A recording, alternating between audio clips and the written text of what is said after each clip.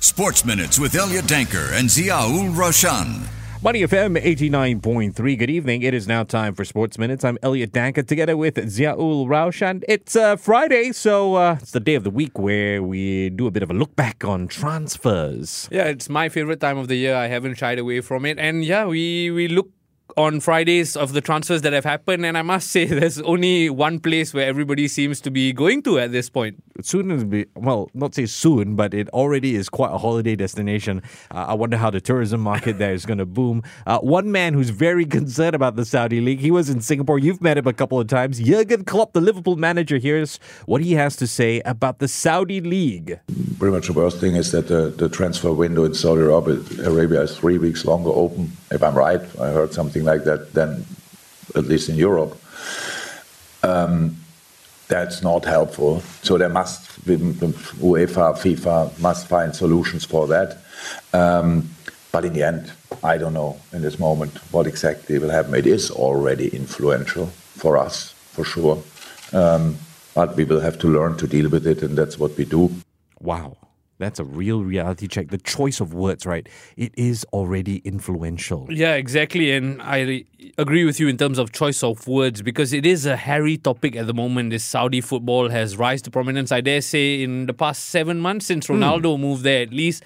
And now they are front and center of everyone's thoughts. And you can see Klopp. You talk about choice of words, but even his tone is slightly worried because he's just lost 2 first-team midfielders to Saudi money. His captain, Jordan Henderson, as well as Fabinho, who's an important cog in that Liverpool midfield. So clearly, he's been caught by surprise by these moves. But at the same time, I think he understands that they're doing it for reasons that may not all necessarily be related to football. We've got a lot of perspectives to get through, and I thought before we continue this deeper conversation, I decided to go out and speak to some football fans and how they would feel, or do they feel, the question that was raised is, are you worried that some of your best players in your club might leave for the Saudi League? I mean, I'm sure you're worried yourself. As you say that, I'm swallowing my saliva in my throat because this United team is just being assembled. The last thing I want is for the best players to be taken away, but it's a very real concern, and I'm glad we put it to the fans. So I tell you what, first fan we speak to is Kenneth Wong,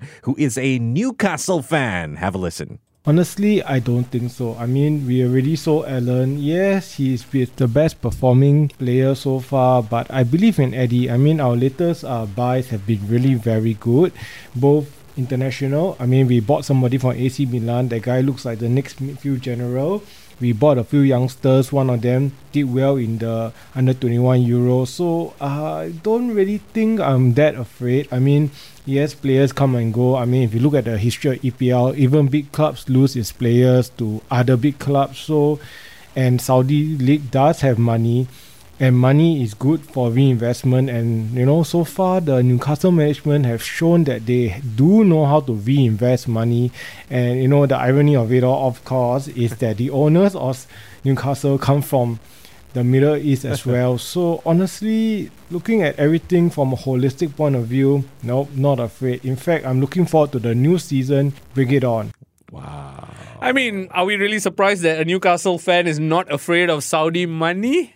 Yeah, it's coming from there after all. And exactly, but he makes a fair point in terms of clubs cashing in. We've seen Chelsea do that so well in this past window alone. Just to balance their books for FFP, they've unloaded so many players to Saudi Arabia. It's a smart point of view. Yes, I mean, why not get the money and reinvest it, right? Exactly, and you sometimes your players sell a sell-by date, and then when they are older, a big club is not going to come for them. For example, I'll use the Jordan Henderson example. Okay. Yes, he was 33. Yes, stalwart of the club, but at the end of maybe his contract, he's probably going to leave for free back to Sunderland or something like that. But now you get a transfer value, and it works for Henderson because he's getting 3 times his salary. Yeah. So I agree with Kenneth completely in terms of cashing in, making use of the opportunity to then rejuvenate your squad. Make some money. Well, I tell you what, another point of view is a regular contributor of ours, Alvin Tan, who's a Manchester United fan. Have a listen to what he has to say. Can't wait. Yes, I am afraid. I'm afraid for a few reasons. I'm afraid because if they're in the prime and they're moving to the Saudi League, it then proves what kind of character these types of players are. So if they're moving at, say, age 25 to 28, I think they lack ambition. They lack the determination to be playing among the best or be the best. Now, for someone like Cristiano Ronaldo, at the end of his career, he's going for one last paycheck. By all means, I say go. I say he's done his part. He's proven to be the best, and he's got nothing to lose. It's one last paycheck. So I think what Mbappe has done has proven himself of valuable character, because he doesn't want to go to the Saudi League. He wants to play among the best. He wants to prove that he is the best. So I would give it to him for wanting to stay and wanting to be in Europe and playing among the best. So it really depends on what age group they are and who they are and where they've been. If for someone who is not well known, going to the Saudi League, by all means, it may be a step up because you're going to be playing with the best, some of the best, you know. So it really depends. I would say, hopefully, that no Manchester United player would be moving to the Saudi League. Not even Harry Maguire? Speaking of Harry Maguire, I want to share with you another Manchester United fan who echoes what Alvin has to say. A good friend of mine, Robin Joe, messaged me this, okay? Fringe players, I hope they faster go. Deadweights all can go. Key players, if their heart's tempted, then no point keeping them.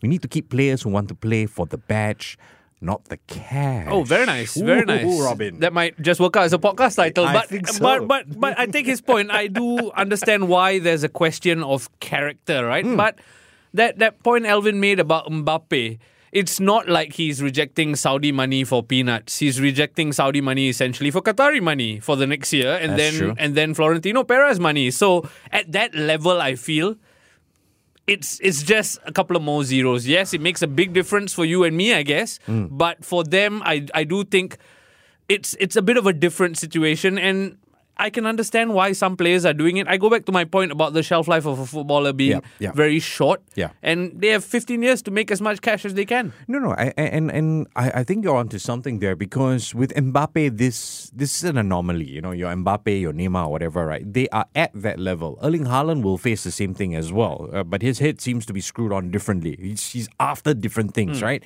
Harry Kane should be thinking about these things, but that ship might have sailed.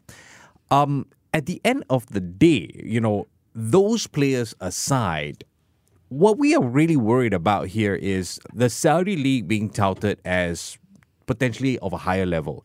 Then they should be treated at the same level where your FFP comes into play.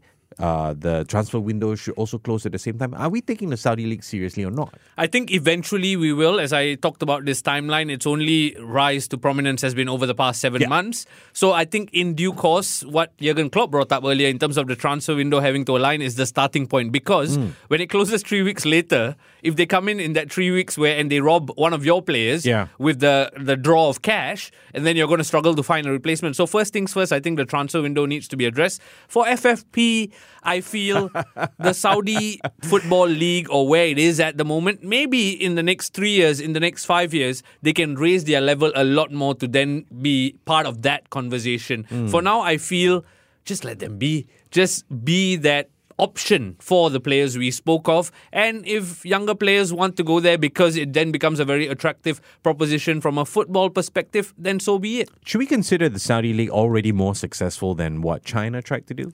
Early days, but Really, but they've got, it's not like they've got over-the-hill players only, you know. Yes. They've got some really solid young players in their prime. and not all Brazilian as well, because Chinese Super League went on this massive Brazilian spree, spending right? spree. Yeah, But yeah, that point about China and Saudi Arabia is always going to come up, that comparison. But with Saudi, we know it's backed by the prince, the government. As compared There to seems to be a plan there as Exactly. well. As compared to Chinese Super League, yes, the president pushed for it, but essentially individual businesses were told to invest. As compared to Saudi, where it's coming directly from the government itself. So I feel in that sense already, with Saudi, there's going to be a 3-year plan, a 5-year plan, a 10-year plan, and we are going to see the rise in prominence of the Saudi League. What point do we actually take them seriously beyond just signing top players? I mean, we can argue that they're doing it for the money, right?